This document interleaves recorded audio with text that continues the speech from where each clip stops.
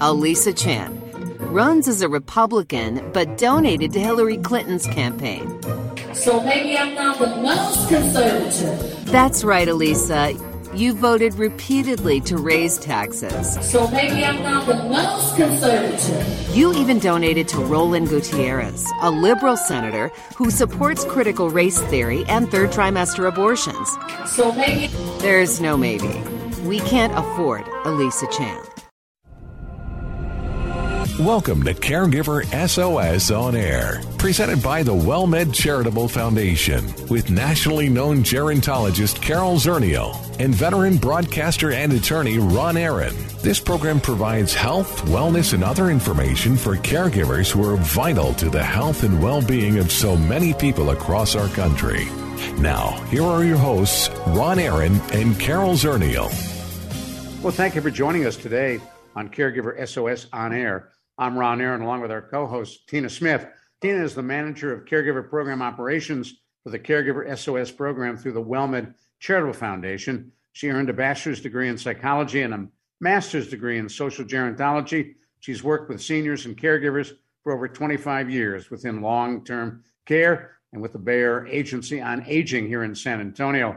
And Tina Smith, it is great to have you again as our co-host today on Caregiver SOS On Air. We're going to take up a topic that we haven't really talked about, although we've certainly talked a lot about dementia over the years, but not aphasia. Is that something you come across in your work with caregivers? You know, really, that's not something that we hear about a lot. We talk a lot about dementia in general and a lot about Alzheimer's, other types of dementia, but I'm really looking forward to learning more about this topic. Well, let's invite our guest, Dr. Paul Benheim, to join us. Dr. Benheim has a BA from Pomona College, where he graduated only cum laude with a major in art history. He then attended the University of Arizona College of Medicine, received his MD degree there. He trained initially in internal medicine and then completed a neurology residency and postdoctoral fellowship at the University of California in San Francisco. He is a board-certified neurologist and an authority recognized nationwide on Alzheimer's disease and other forms of dementia. And once again, Dr. Benheim, it's great to talk with you. We had you on like 1,000 years ago, so it's great to have you back. Thanks, Ron. It's a pleasure to be here and to do this with the WellMed group that I think very highly of, the pioneering work they're doing in the community to promote well-being. What was it about dementia, about Alzheimer's, that got you interested in spending so much of your time and effort in that field? Well, really two major factors. One, when I was a resident, I completed a neurology residency, and then I did a postdoctoral research fellowship in a disease that everybody knows as mad cow disease. The human form is called Creutzfeldt-Jakob disease, and it's marked by the accumulation of an abnormal protein, an amyloid protein. And Alzheimer's disease is also marked by the accumulation of an amyloid protein, an abnormal protein that congregates and damages and eventually kills nerve cells. So I became interested in looking first at the cause of Alzheimer's and then more recently at treatment and prevention. And the other big factor is that Alzheimer's disease runs in my family. Both my father and his sister died of Alzheimer's disease at advanced ages. My dad was 91.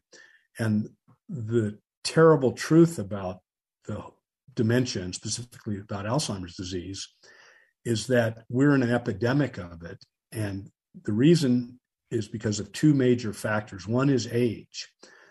As you age, your risk of Alzheimer's disease increases dramatically. So that at 60, you have a 1% chance. But Americans over the age of 80, depending on which study you look at least 30%, perhaps 50% will have Alzheimer's disease. So that's been a lifelong professional quest of mine. And then most recently, well, it's not that recent, it's more than 10 years, I realized that in spite of all the intensive research in finding vaccines to prevent the disease or drugs to treat the disease, there's only one true evidence-based approach to prevent the disease, and that's lifestyle. And so that was really the genesis of Brain Savers, a company that I started, and we developed what we call the Brain Plus Body Total Fitness Program. It's an evidence-based program that basically encompasses 6 lifestyle factors, each of which has independent evidence demonstrating it can promote healthy brain aging, overall wellness, and specifically a reduced risk of Alzheimer's and stroke-related dementia. Well, tell me more, because I just celebrated my 80th birthday, so I fall into that higher risk category. So what do I need to do? Well, in looking at you, I see you on the video Zoom here, Ron. I would have guessed you're 60. So, well, thank you. I would guess you have good genes. I don't know how old your parents were, but whatever you're doing, keep doing it. And this, participating in this sort of intellectual activity is very beneficial.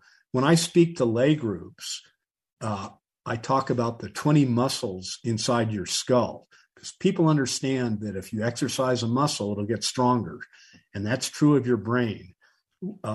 Scientists over the last 25 years or so have now first postulated and now proven that there are 2 fundamental factors in the aging brain that, if properly developed, will promote healthy brain aging. And one is neuroplasticity. That means your brain can change its shape. We've known for many decades that's true in children's brains, but now we know that even an adult brain, 70, 80, 90 years of age, can generate new cells and connect them through synapses, the connections between the 100 billion nerve cells you have. That's a good thing. That's a very good thing. The elasticity. Yeah. Let's hope it continues. Yeah. So, but to take advantage of it, you have to mildly stress your brain. Do activities that challenge you. And the other concept that is now proven is what we call cognitive or brain reserve. Everyone, virtually, even high school students, know what physical reserve is. If you do modest physical exercise, if you eat well, if you sleep, if you maintain low tolerable stress levels, you have physical reserve. The key is the physical activity. People that do modest amounts of physical activity, walking at a modest pace, 30 minutes, 5 days a week, build physical reserve, and that dramatically reduces their risk of heart disease, stroke, and a variety of other age-related conditions. So now we're going to talk more about that in a moment, but I want to let those know who may have just joined us know that they are listening to Caregiver SOS on Air. I'm Ron Aaron, along with our co-host, Tina Smith, and our special guest today, Dr. Paul Benheim. We're talking about dementia, Alzheimer's, and we're going to talk in a moment about aphasia as well. And Dr. Benheim is the founder of Brain Savers. We'll find out more about them, too. And Dr. Benheim, a lot of coverage recently about Bruce Willis, the actor, apparently a diagnosis with aphasia, waiving all HIPAA protections. He's out there. People know it. What is aphasia, and are we all at risk? Well, aphasia, Ron, is the loss or impairment of language function. And that generally results from damage to a specific language centers in your brain, and specifically in the dominant hemisphere. So approximately 95 or even as many as 99% of us have our language functions localized in the left side of our brain, the so-called dominant hemisphere for right-handers. And even left-handers, the majority of them, even though their left arm and leg are their dominant limbs, their language function is still lateralized to that left side of the brain. So somebody with aphasia has impairment in using language, and it can be global or it can be restricted. And we talk about major forms of aphasia.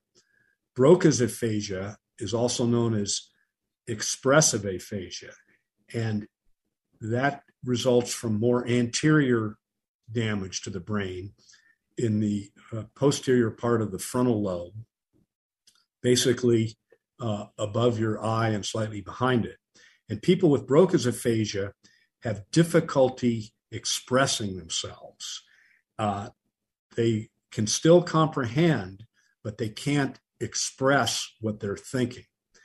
The other major type of aphasia is called a Wernicke's aphasia or a fluent aphasia, and that results from a more posterior or back behind Broca's area, basically above and behind your ear in the temporal lobe. And people with Wernicke's or fluent aphasia, they can still produce speech, but what comes out is basically a word salad. Each of the individual words make sense, but they don't connect in any meaningful way. People with global aphasia have both types combined. And interestingly, back to Broca's aphasia, it was described for the first time, as far as I'm aware, in the Bible, in the Old Testament. The 137th Psalm is, how could we sing the Lord's song in a foreign land? If I forget you, O Jerusalem, let my right hand wither, let my tongue cleave to the roof of my mouth, if I do not remember you, if I do not set Jerusalem above my highest joy. So here we have a dominant hemisphere lesion producing amnesia. If I forget you, O Jerusalem. We have a right hemiparalysis, let my right hand wither. And we have the aphasia, let my tongue cleave to the roof of my mouth. So I learned, I was informed of that when I was a resident, and I've never forgotten it because it's so descriptive. And, this is now my interpretation. The ancient Jews were in the Babylonian exile, and some of them were becoming demented for sure, old age. And so they had the forgetfulness, and then they developed the rest of it probably from a stroke. So they had the right-sided weakness, paralysis, and the aphasia. So that's a dominant hemisphere lesion producing Broca's aphasia. Wow. Stick with us. We're going to do a little business, come right back to you. I'm Ron Aaron, along with our co-host, Tina Smith. We're talking with Dr. Paul Benheim. This is almost like being in a master's class. Tina, we need to take notes. This is fascinating. Thank you for joining us today, and stick with us on Caregiver SOS On Air. The WellMed Charitable Foundation would like to remind you it is important to stay connected while social distancing. Caregiver stress may be higher now, and specialists are available to talk with. There's no question that we are living in not normal times, but whether the new normal will be the old normal is yet to be seen. So if you are troubled, if you are feeling stressed, ask for help. Services are provided at no cost. See more at caregiversos.org. Hello, friend. Hello, friend. Really good to see you once again.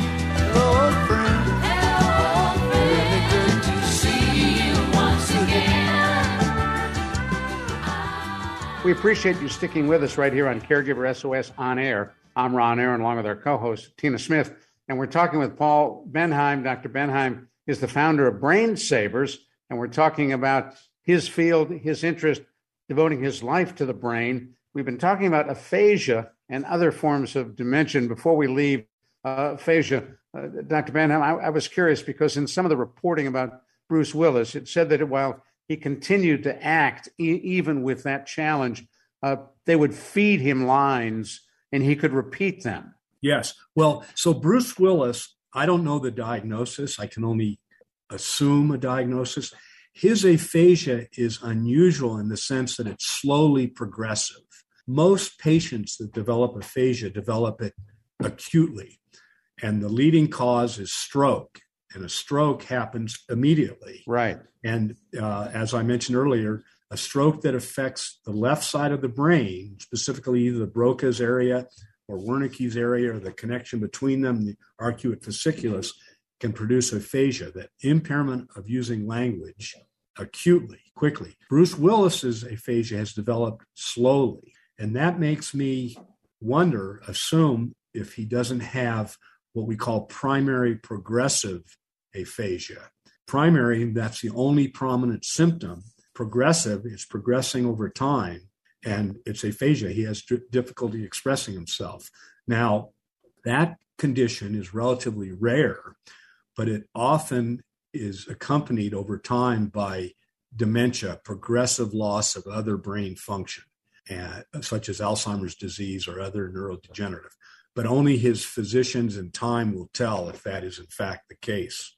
So aphasia, if somebody is diagnosed with aphasia, or you know somebody, it's not necessarily, there's not necessarily cognitive decline associated with it.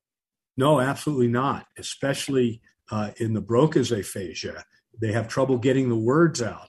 Mm-hmm. Instead of saying watch, they may say spotch. Instead of saying dog, they may say gog.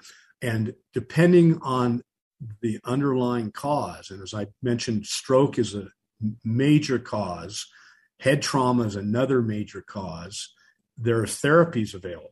The quicker the language function comes back, the better the prognosis. But even over years, there can be regaining of function. And that, again, is attributed to the neuroplasticity of the brain. With work, other areas surrounding the damaged area can partially recover the language function. Now, if someone has that type of aphasia, do they know it? It must be terribly frustrating if they do. Oh, absolutely. Especially with the Broca's aphasia. The Wernicke's form is less cognitively, the patients are less cognitively aware, but yeah, it's devastating because think about it. Everything we do as humans is based on communication. And if you're unable to communicate, and not only is there inability to produce speech with meaningful language, but also writing is often very much affected. So there are alternative means now being developed, including electronic devices, to try and help people with these severe forms of aphasia regain some ability to communicate with their fellows. Because the words may be in there, they just can't get them out? Exactly. Think of it's like the motor system to express it is not functioning. Huh. In the fluent aphasia, the motor function is there, but the brain is unable to join the word in a meaningful way. So that is obviously cognitive impairment. And when you take a look at someone's brain, obviously post-mortem, who had aphasia, do you see differences? Oh, absolutely. You don't have to wait till post-mortem, because now with our sophisticated imaging, such as CT scans, MRI scans, you can see damage to the specific areas. And that enables a neurologist such as myself to confirm what I would suspect based on my clinical exam. And can you go in there and fix it? No, surgically not. But increasingly, and they're being tested as we speak, transcortical stimulation, and as I mentioned, other electronic devices to help patients with aphasia recover communication skills. So anybody who has a form of aphasia needs to be treated, needs to be evaluated by a speech language therapist. And all major medical centers would have such a qualified individual. And how then can they have somebody begin to rewire their brain to recapture speech? Well, I'll make the analogy. Let's say you have a paralysis of your right arm. By doing exercises, both fine motor exercises and gross motor exercises, you can regain function in that weak, paralyzed arm. The same thing is true of the language centers. With the proper therapy, which is endless repetition of exercises, there can be significant regaining of function. Now, I don't want to say there are patients with aphasia that have no meaningful recovery. The damage is so severe from the stroke or from a head trauma, a bullet wound, a car accident, that they're crippled as far as communication skills for the rest of their lives. And Tina, for the caregiver who may be caring for someone with aphasia, the challenges must be enormous. It would be. I mean, communication is so important to be able to communicate. And when you're not able to do that, you certainly, I would imagine, if there was a diagnosis of aphasia, they would have to learn how to communicate. The person with aphasia would need to learn how to communicate what their needs are. But it would be a challenge. But it sounds like certainly it's one that can be addressed, and there's some possible solutions or strategies that can be used to do that. And Dr. Benheim, the person with aphasia who may not be able to get the words out, can they hear? Can they understand? Can they comprehend what's being said to them? Well, again, we have to differentiate, Ron, between Broca's, a more anterior aphasia, expressive aphasia. Their comprehension is usually very good. The hearing is not impaired. The patients with the so-called fluent or Wernicke's aphasia, the comprehension is severely impaired often. I want to emphasize what Tina said, that the caregivers can use alternative ways to communicate with the patient. For instance, patients with aphasia can point to a picture of what they're trying to describe. And as I mentioned earlier, there are other ways now being developed with gestures, electronic devices to enable patients to improve their communication. I know there's work recently using mobile devices like tablets enable patients with aphasia. And the other thing I emphasize, and again, my hat goes off to WellMed because of their wonderfully endowed community centers, is increasingly we see that patients with aphasia who participate in activities such as book clubs, technology groups, art, drama, you name it, that helps them. It helps them regain their confidence and their social esteem, which leads to further improvement in their communication skills. And some cities, major cities for sure, have stroke clubs. Those are support groups that can again help the patient with aphasia. I bet there's probably, hopefully just a small percentage, but a misdiagnosis of somebody that has aphasia, but there's a thought that they might have dementia instead because of the challenges of communication. Have you seen that? Oh, yeah, Tina, that's another excellent point you make. A precise diagnosis has to be made because just because somebody has difficulty getting the words out doesn't mean their thinking skills are not entirely intact. And that's where a neurologist is key to help quarterback the situation and make sure the patient is properly diagnosed and gets referred for the proper therapy.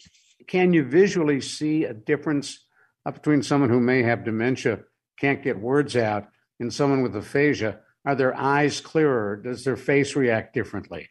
Yeah, that's a bit of the art of medicine, Ron, which is important, that clearly a patient who has an expressive aphasia, you can tell that they're understanding and thinking, and the patient with a progressive dementia like Alzheimer's disease does not have that appearance of clarity. So you're not getting any verbal response, no reaction. Right. Yeah, the patient with a Broca's aphasia, they'll try and get the words out and you'll see the frustration. Whereas a patient with moderate to severe Alzheimer's disease doesn't express frustration. That may be one of the important saving graces of that terrible disease. The patients. Go ahead. I'm sorry. Yeah, they don't have insight. I think if patients with Alzheimer's disease had more insight into their condition, we could see a number of suicides, which we don't see in Alzheimer's disease. We see it in other neurodegenerative diseases.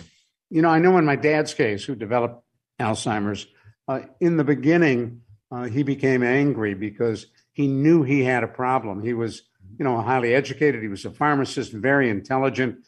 He knew there was a problem. He just couldn't handle it. And then, for me, the saddest point came when it didn't matter to him. Right. I say this and I feel it in my soul. This is a cruel disease. And that's why I'm so passionate about people understanding primary prevention of Alzheimer's disease, of stroke, of aphasia. How do you prevent getting this? Well, you live a brain healthy lifestyle. And that's regular exercise, both of the brain and of the body, healthy nutrition, staying socially engaged, managing stress, and getting a good night's sleep. And those 6 components are what comprise a brain healthy lifestyle. And there are no guarantees in life, just like wearing a seatbelt doesn't prevent damage to your body in a car accident, but it greatly reduces your risk. So if you live a brain healthy lifestyle, and it's never too late to start, you reduce your risk of aphasia, of Alzheimer's disease, of stroke, and a number of other neurodegenerative disorders. Bingo. Not to mention heart disease. You put the exclamation mark on this conversation. We're flat out of time. I thank you so much, Dr. Paul Benheim. For Tina Smith, thank you for joining us on Caregiver SOS On Air. I'm Ron Aaron. Executive producers for Caregiver SOS On Air are Carol Zernial and Ron Aaron. Our associate producer is Christy Romero. I'm Ron Aaron. We'll see you next week on Caregiver SOS On Air. You've been listening to Caregiver SOS On Air, an exclusive presentation of the WellMed Charitable Foundation. We welcome emails with suggestions and comments on this program at radio@wellmed.net. Join co-hosts Carol Zernial and Ron Aaron next week for more on caregiving, improving the health and well-being of caregivers and their care recipients everywhere. For more on caregiving and podcasts of our programs, visit caregiversos.org. Alisa Chan runs as a Republican but donated to Hillary Clinton's campaign. So maybe I'm not the most conservative. That's right, Alisa. You voted repeatedly to raise taxes. So maybe I'm not the most conservative. You even donated to Roland Gutierrez, a liberal senator who supports critical race theory and third trimester abortions. So maybe... There's no maybe. We can't afford Alisa Chan.